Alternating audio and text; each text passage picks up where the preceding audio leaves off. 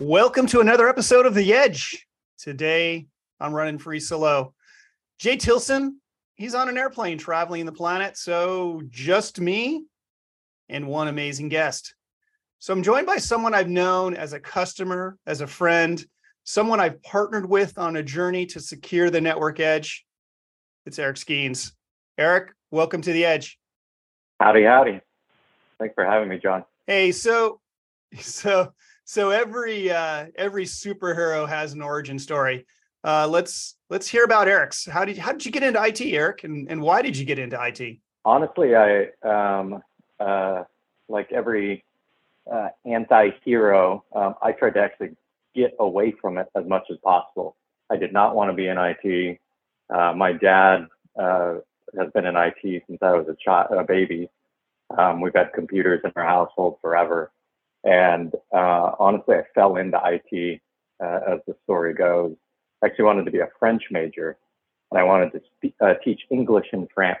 That was my goal and my aspiration. And so I fell into it, honestly, by happenstance. Although I also believe that everything happens for a reason. But I got tired of, I was actually in car sales at the time, and I got burned out in car sales and decided to go into anything else, and ended up taking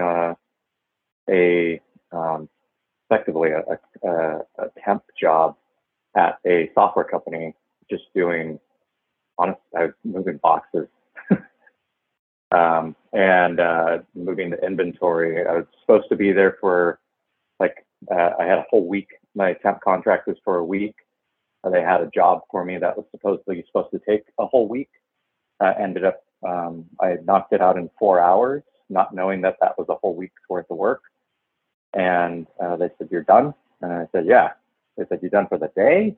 Or are you done with the job?" And I said, I was like, "Done with the job." I was like, "Do you have more for me to do?" I was like, "Is that all?" And so that's how I got into tech, or into corporate. And then I ended up moving into software sales and doing enterprise content management and the like. And honestly, there's a component in there where I was doing a lot of fax servers, which is so exciting. But that's how I got into tech. And then from there, I moved on from there. I was there for about 7 or 8 years doing fax servers and enterprise content management technology that hooked into multifunction printers of all things, and did that at a national level with a lot of large partners in that regard. And then moved on into infrastructure, where I got to understand a bit of the phone system world, old school phone systems like Nortel, Option 11s, Meridians, BCM 50s, and so on and so forth on the Nortel side.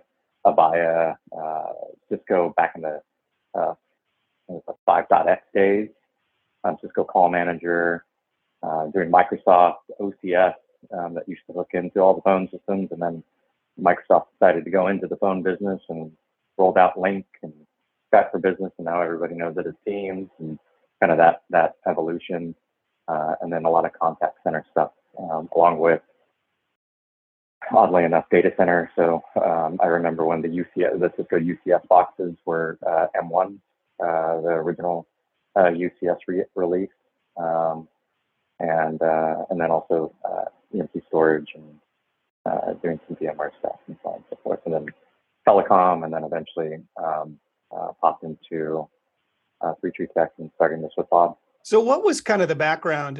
So now you're at 3Tree, and I know that their go-to-market and how they provide solutions to customers is very different than your traditional channel. Can you talk to me a little bit about how traditionally IT is sold? Yeah, traditionally how IT is sold is typically through, most people know it through either a VAR model or an MSP model if it's delivered as a service. But typically, a VAR, a value-added reseller.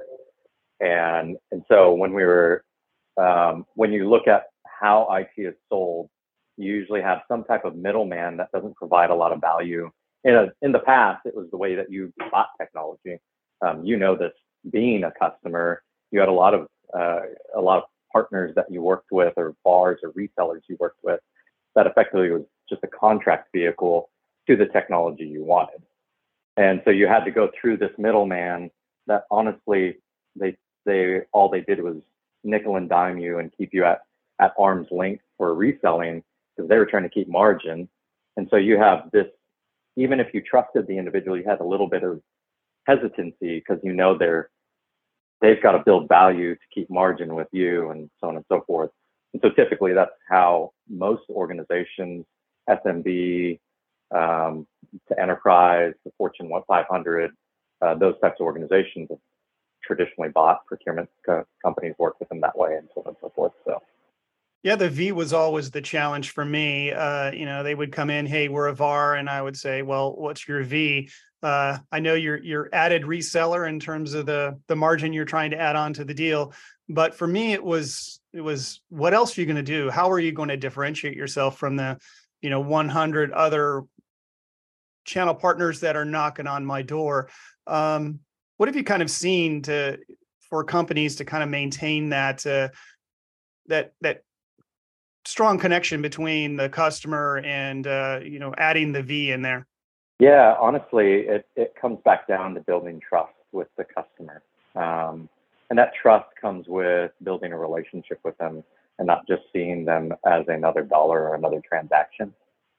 And honestly, I remember when I was working at Verizon, one of the big carriers, obviously, and selling to you specifically. When you were over at Columbia Sportswear. And one of the things I realized was, in some of the solutions we were providing, it was all commoditized. It took me a second to realize that, because you drink the Kool-Aid of the carrier of, we do all the things the best and all those things. And I remember working with you, working with Kat, and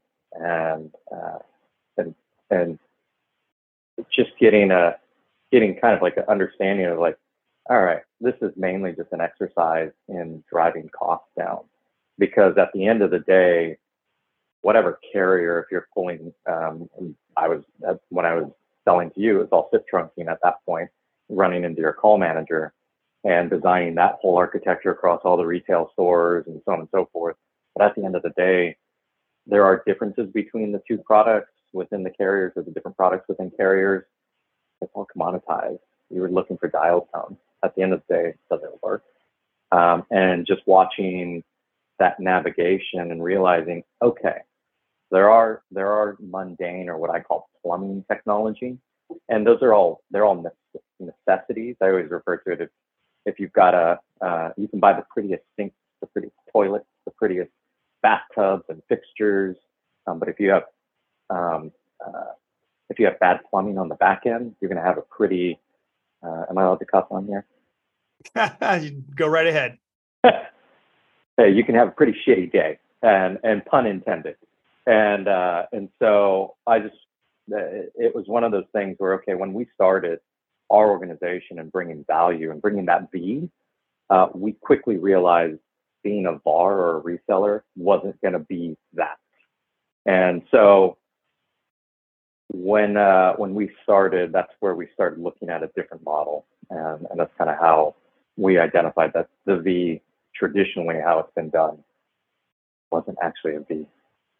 I think one of the challenges that IT leaders have is time.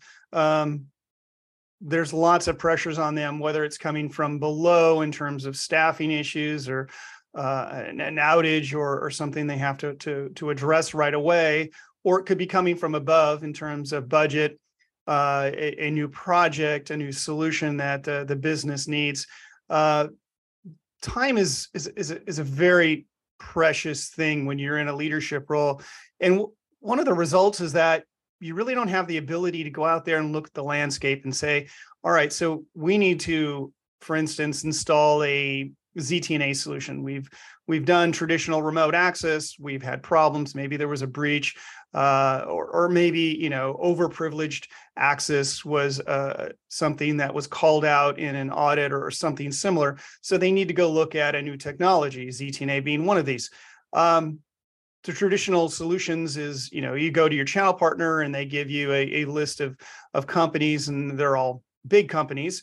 And trying to sift through that, and then also trying to get an idea of what does the innovation landscape look like. And when I say innovation landscape, traditionally startup teams and companies out there that are really starting to push the edge, the kind of that next generation of technology. That's always a traditional challenge. And I think one of the areas where 3Tree has value is doing a lot of that research up front. So can you kind of talk to me about why 3Tree and what kind of drove you guys to kind of look at a new model to work with IT leaders? Yeah, I mean, that's a great question. And being on the other side, working for a reseller, working for large carrier, working for the actual manufacturer of a specific technology, I had somewhat of a view into different ways of delivering. And one of the things as we started 3Tree, again, I stated that we saw from a value-added reseller perspective that value component was a missing component in the way that it was delivered. It was mainly a contract vehicle, and you had to play this game of how much margin am I keeping and things of that sort. But that honestly was a huge factor in why we looked at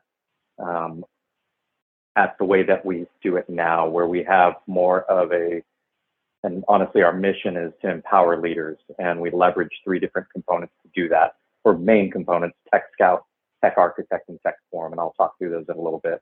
But when we were looking at being able to deliver the right solutions to organizations, we recognized also the value-added resellers, like you stated, was partnering with large organizations and then throwing a boatload of resources and funding towards these types of partnerships because it increased their discount buying level. And I also noticed that then as a VAR, you're now stuck in these partnerships. You have no way of staying abreast of what's going on in the market, identifying disruptors at the A rounds and the B rounds, where they're moving and shaking. They'll eventually get to you, but as a reseller, everybody already knows about it. Now the only reason you're starting to push these things is because now it's a partnership. You've got a big discount component, and you're selling based off of how much money can I make off of it. So when we started, said we want to scrap all of that.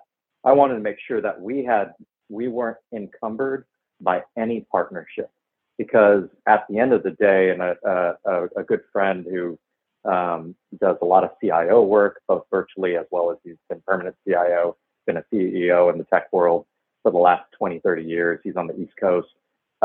He always used to tell us, he's like, just remember, guys, technology is 6 months to stupid. And it's kind of a harsh reality to state it that way. But if you think about it that way, then you know that the hottest technology today in 2 to 5 years is going to be, either they've grown and they've shifted as an organization and kept up with the times, or they become the technology everybody's replacing with the new technology.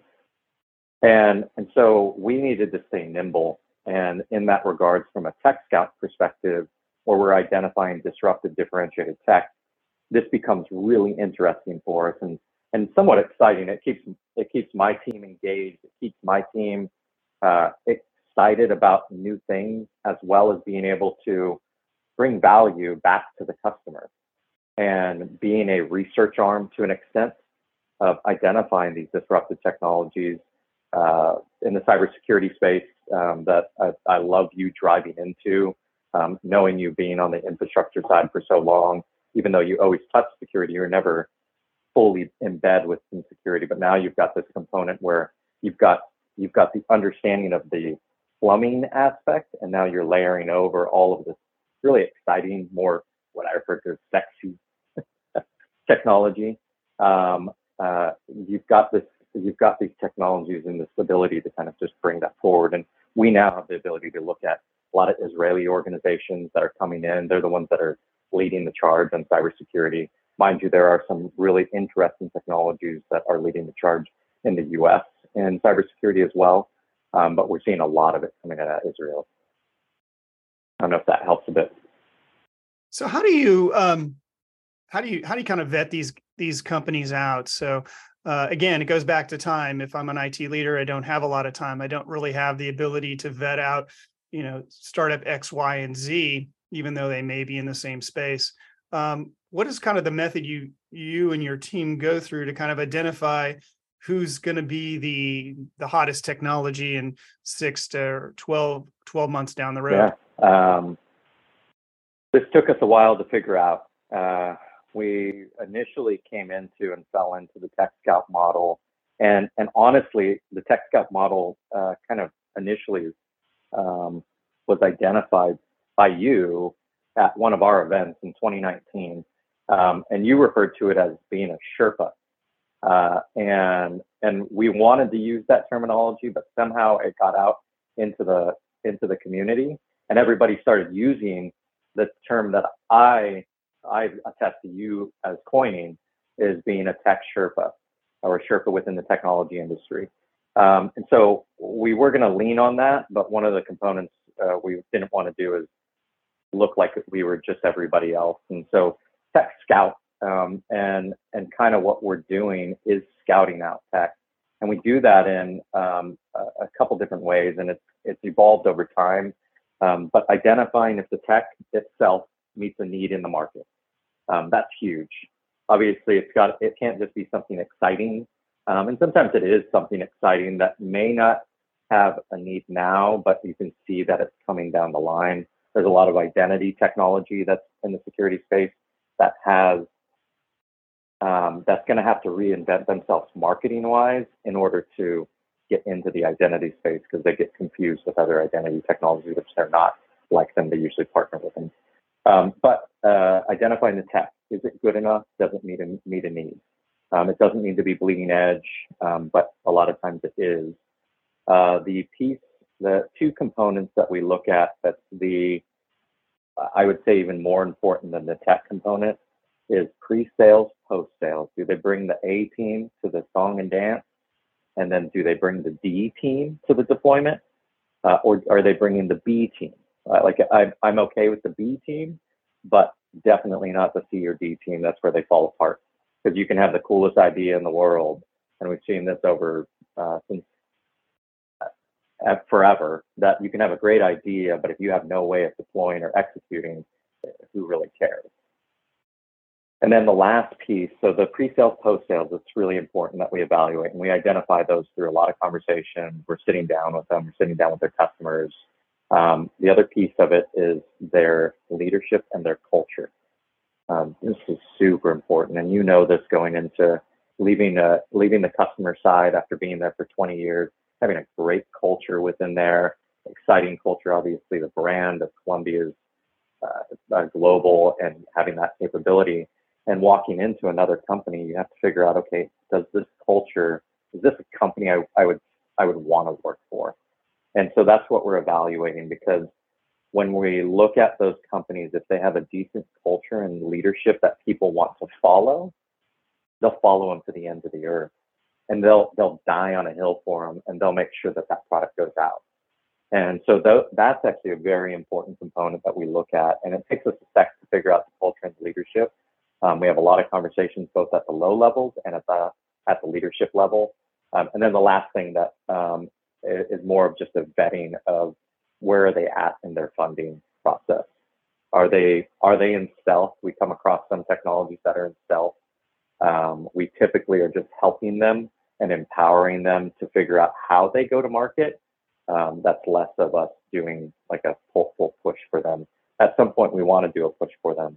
But a lot of times in stealth, that's not where they're at yet. Seeded, so obviously before their A round, And then A round and B round is typically where we're looking at most technology. Once they get to C and D rounds, they're usually looking to get acquired or IPOing. And typically our value add starts to wane at that point. So that's usually where we're finding is at that A round, B round perspective. But those are the things we're doing from evaluation or identifying this technology and what they're doing in the market. So how are you hearing about these companies? There's so many. I know we both attended RSA, and it was almost overwhelming, the number of vendors and even startups there. Traditionally, if you're at a VMworld, there's one hall of solutions. RSA, there's two halls, and even the hallway is filled with vendors. So how do you, yeah, exactly. So are you just like walking around at RSA and going, hey, tell me what you got here, and then just kind of making a mental note that I need to go and check on that? Or is there another process that you're using to kind of find out about these companies? Is it word of mouth, or is your network has just grown enough that you kind of can start to vet out, this vendor versus this vendor, or this space is going to be emerging in 6 to 12 months? Yes, and yes, if that makes sense.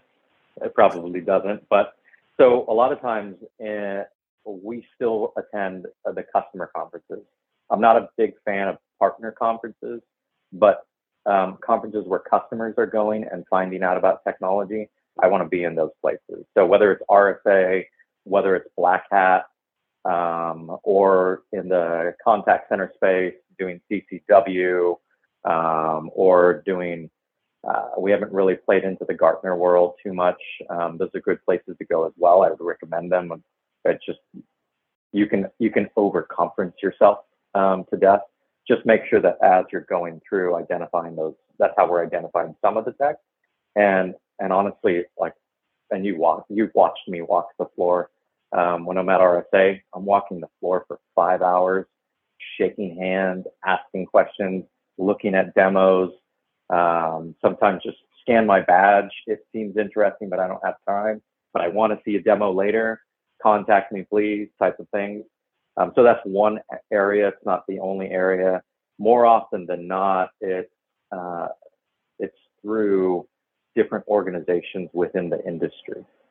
So when we're looking, like I indicated in the cybersecurity space, being hooked into the Israeli startup community is huge. Being a part of security organizations or cybersecurity organizations, being members within those, whether you're doing InfraGard, they have local chapters everywhere, and that hooks you into some of the more of the threat components, less on the technology, but those gives you access to individuals that might have abilities to provide you different technologies that are coming out. Tying in with, we got some of my team that's tied in with the CISO series, which is a customer-led organization. And so you have the who's who of CISOs sitting in the CISO series, and they're very private about who they bring in, and they're very open, but at the same time, you've got to be invited in. That's a great place. And then outside of those, or VCs, venture capitalist groups, private equity firms, also is where we find these things, and the whole team is a part of this. Like, this isn't just sitting on my shoulders. Everybody's kind of rallying for it. But the last piece is building out your network in the C-suite. For the cybersecurity world, we have a network of CISOs that are across the country, everything from Fortune 1000 down to SFB, and then up into the Fortune 500, Fortune 100 space. We have different CISOs, and they get bombarded by technology on a regular basis. And so when these organizations are bombarding them, they make huge claims of being able to cure cancer, and these CISOs are like, all right, well, let me look at this. This seems interesting. And some of them have us hooked in as their research arm. And we've done that as a kind of just again, empowering leaders is our mission. And we're willing to do that, building relationships. We're doing a lot of things for the hopes at some point to get business, because we are a business. but a lot of times it's just our mission, staying true to that mission of empowering leaders. So they'll pop over a technology and said, hey, 33 Tech is going to evaluate and figure out, you state you can cure cancer. They're going to see, how do you cure cancer? And so that's where we'll come into the picture, do all of those things from a vetting perspective that I indicated earlier. And if they seem promising, then we'll bring it back, because I'm not bringing any we don't have engineers on staff. I'll always make sure everybody knows we are not engineers. We are a sales and marketing arm that is identifying and providing a value and building those relationships with these C-suites. We can go pretty technical, but none of us are engineers. So we bring it back to whoever sent it to us and say, I think you've got something here. You need to have your team look at it and potentially dive in deeper. So that's usually how we're identifying technology, because it's coming from different angles all around. And then sometimes we just have folks that reach out to us directly because we've been doing this disruptive, differentiated space for probably the last 3 to 4 years. That's kind of, now people would know who the hell we are, and sometimes just come to us, and then I've got to figure out whether it is the right technology to start bringing into the masses. So you've identified a number of technologies. Maybe it's cloud security, maybe it's how to deliver an application, maybe it's SSE, SASE, things, or voice over. I know you guys do a lot of work in the call center space as well. So how do you present? So you vetted this portfolio. You have this list of technologies. How do you present that back to leadership? Is it a one-on-one conversation? Do you do executive forums, roundtables? What does that process look like? Yeah, it takes on multiple. So in those 3 pillars of empowering leaders, we have Tech Scout, Tech Architect, and then we have Tech Forums. And you kind of hit on that nail. Is that Tech Forum component has different aspects as well. So for those specific technologies that are brought to us, we are typically bringing it back straight to that CISO or that CIO or that CTO, and having a one-on-one conversation. Typically, we have a really good relationship with them. They know we're not pulling their legs. They know that effectively, they're like, if you say it's right, I trust you, and those are relationships that are built over time.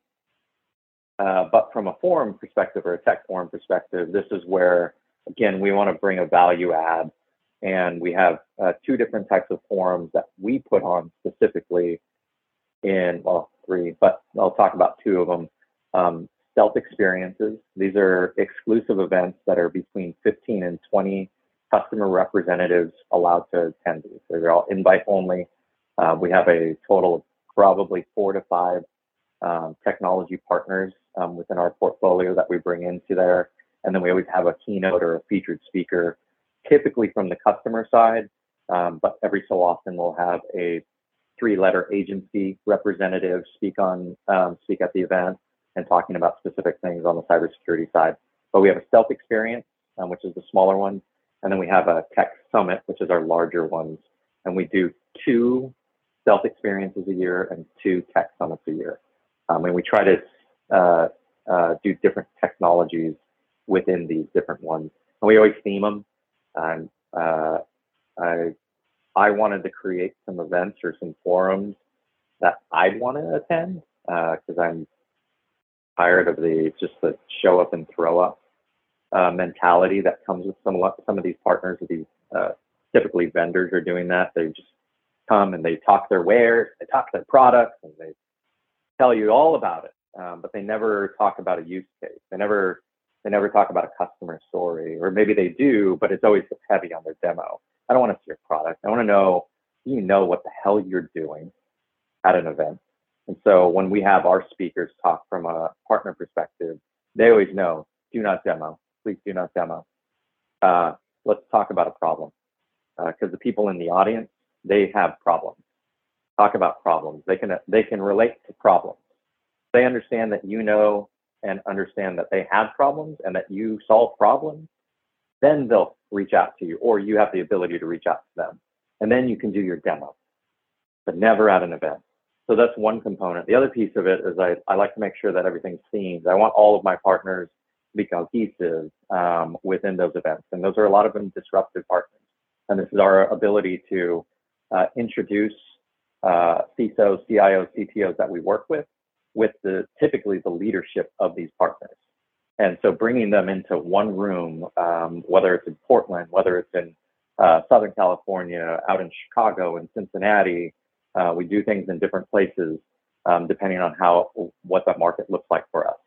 And the other piece is, and you know this is, and you actually gave me the idea for it, is theming the event.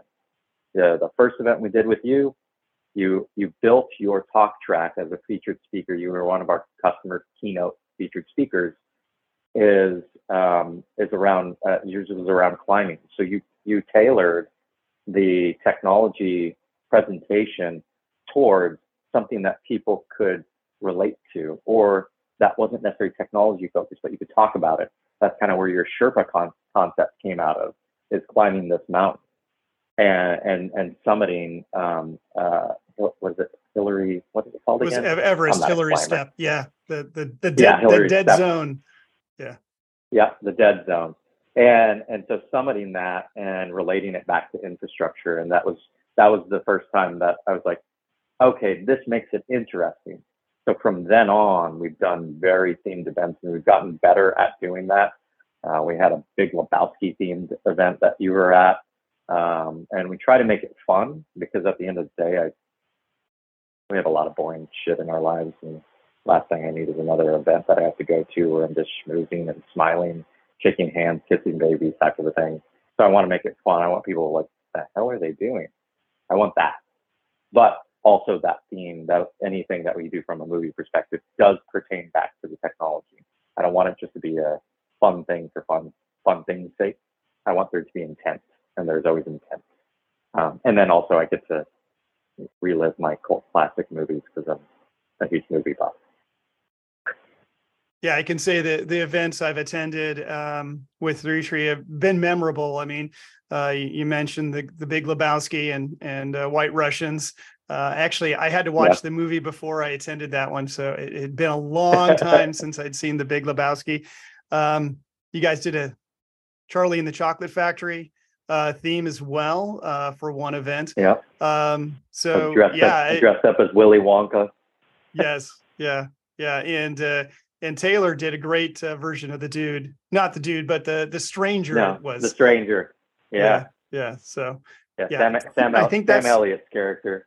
He did the handlebar mustache. He didn't grow it out though. He just kind of put a fake one on. No. Now, if he would have grown it out, that would have been epic. Yeah, that would have been epic. I don't usually like facial hair, but I told my wife, I was like, hey, I'm going to grow out just so that I can have because I was dressed up as the Jesus on the Big Lebowski, and wanted to have a goatee. So I ended up growing that out just for that. So let's kind of start to round down here. What kind of is the future of the Tech Scout, and do you feel like your approach is going to force other companies to change their approach? From the traditional channel solution, here's our 5 top vendors, here's the solutions we have, but they're not really showing the innovators in their repertoire there. Do you feel like what Three Tree is doing and some of the differentiators is starting to have an impact on that traditional approach to how to sell, market technology? I do, and that was effectively the crux of why Bob and I started the business. Was we saw that shift, or we were starting to see that shift. The one thing that we didn't see is that in the Fortune 500, Fortune 1000 space, that model wasn't necessarily really known. And so what we wanted to do is take that mid-market type of a model, the Tech Scout, because it's not something we didn't invent this model. It's a model we borrowed, but we started seeing that shift, and we decided to borrow that whole model and then make it our own, and effectively take out all of the bad and some of the funky things around registrations with partners and so on and so forth that are going on in that world, and just doing good business, but being able to still be very nimble and then get the customers closer to those partners. So a lot of times in that reseller market, I've been seeing the stiff arming approach. They're not real partners to the value-added resellers. The VARs aren't real partners back to the manufacturing technology. And so I wanted to shift that. And again, when I talk about empower leaders, period. Not empower leaders to make money, not empower leaders to do this, that, and the other thing. Empower leaders, period. And that's both on the customer side and our partner side, and then also internally within our organization, always empowering our folks. But that's where I want to be.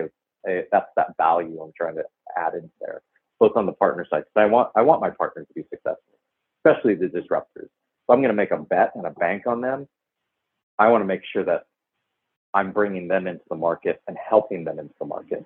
And so there's this component, and that's where we're seeing that shift.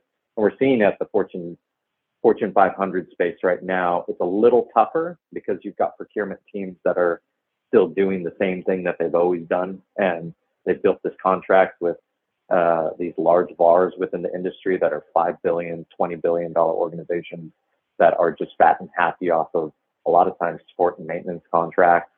And then they've got new business that comes in, but their ultimate goal is to peel the sales reps off of making money off of that, and then they make pure profit on these support and maintenance contracts. And so I'm seeing that shift in the C-suite, but the next shift is going to be in the procurement side of the house, where they're willing to go direct to these partners.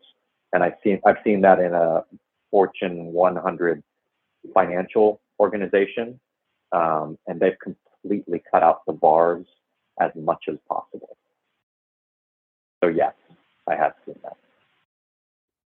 Yeah, I think as things become more software oriented, and we see this concept, and we had a conversation with somebody who I've had a past with, Sean Odell. We talked a little bit about how product is being sold from more of a developer perspective, where they're actually trying out different things, different solutions, and it could be from very small companies, and seeing how it works, and then if it works, great, we purchase it. If it doesn't, all right, no harm, no foul. And I think as we become more software oriented and less focused on the hardware, we're going to see more and more of that, and that may physical. Exactly. You can't touch and feel it anymore. So right. Yeah. And we still want to, get involved in that hardware, especially as somebody from a networking background, you're still asking, it's still required. I mean, you can't build an organization and have a building without any delivered. There's always going to be hardware in place. There's no way around that. But that's all commoditized at this juncture. And exactly. For anybody to think that there's a massive amount of value in it, I'm sorry. It's absolutely true. Yeah. All right, let's get into some of the fun questions. I know you love rum, so what's the latest and greatest? What's the best rum you've had recently, and where? That's a great freaking question. So, and you know how much I love rum, and I've had a lot of rum over the years, and I've gotten deeper and deeper into it over the last 2 years. So last night I was at the Whiskey Library. So, and I know you know the Whiskey Library. Anybody that doesn't know about the Whiskey Library in Portland, Whiskey Library is the place to go. It's a member-only location, but there's ways to get into there. They have 2,700 bottles of whiskey, or all of the alcohol, but 2,700 bottles of alcohol. A lot of it's whiskey, bourbons, and scotches, but they have a massive selection of rums. They have a massive selection of vodkas, tequilas, gins, you name the type of alcohol. They got an amazing cognac that I had not too long ago, that's $239 a pour, that I found out yesterday. Oh, yeah, it's pricey. But from a rum perspective, last night I was at the whiskey library with a partner, and we ended up doing some flights and such. And I ended up getting, I always get my rum flight, and we get a flight of like 3 or 4. There was one in there that I hadn't had. And the bartenders know me by first names because I'm a member and all those things. They also know I'm a rum guy.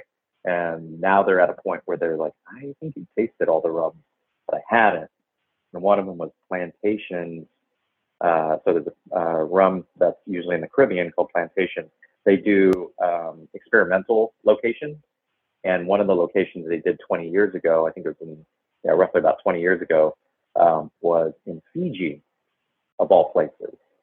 And it was done in, I forget what barrels they used to age it in, but it was amazing. There's a Fiji version of Plantation. It's got a lot of sweet notes to it, all those things. Yeah, that's by far right now one of my favorites. So traditionally, what kind of rums do you like? So rum, there's lots of variety of rum, but are there certain flavors, certain attributes to a rum that you enjoy more than others? I'm usually I like things smooth. Same with like whiskeys, bourbons, and things of that sort. And rum, I usually like smooth. Although one of the bar backs over at the whiskey library got me into funky rum. So they've got really weird bites in the middles of it, and it's got a funky smell, almost like a overripe banana type of a smell in the smell of it, and that gives it this funk. And so that's kind of where I've started to dive into. There's a lot of different flavors in it, but I still go back to smooth rums. I really love smooth rums, but the funks have been really fun for me because it changes a lot of the flavor profiles. Nice. One last question, and I would be remiss if I didn't ask it because Jay Tilson will call me out on it. Best vacation with food. Have you had one that you can kind of reflect back on and say that was a great vacation and there was a great meal involved in it? And where was it and what did you eat? Yeah, I mean, I've had a lot of great vacations with a lot of great food, but it was great in the moment. I would imagine that if I ate it like right now, it probably be like, I don't know what I was thinking about this one. So my wife and I went, when we got married many years ago, we went to St. Martin for our honeymoon out in the Caribbean, and we stayed on the Dutch side.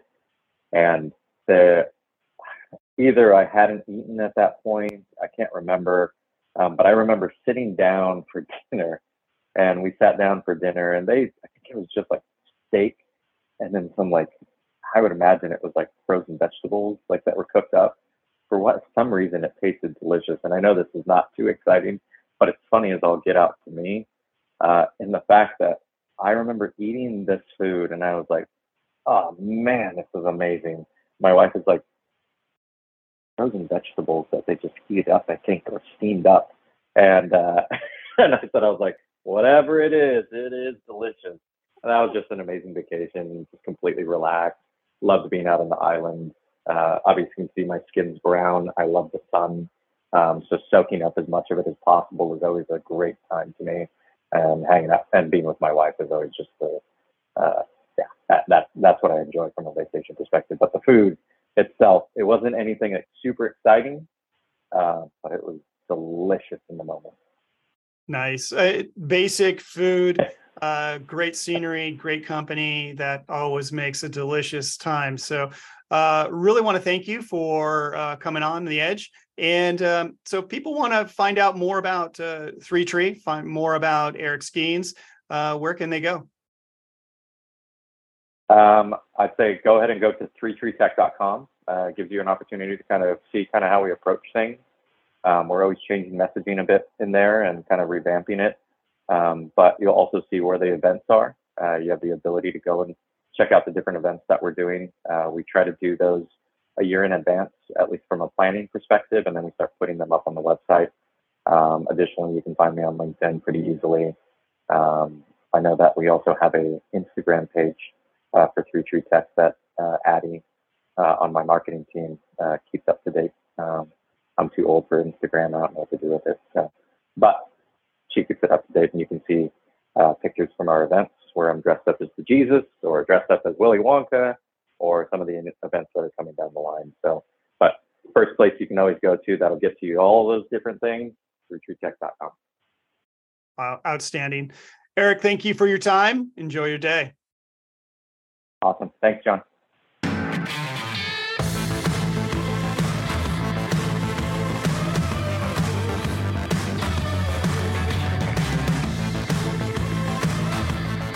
Thanks for listening. If you enjoyed this discussion, please give The Edge a like and a follow on your favorite podcast service. And also connect with the SSD forum on LinkedIn. Get all the latest updates and news on the phenom known as the Security Service Edge.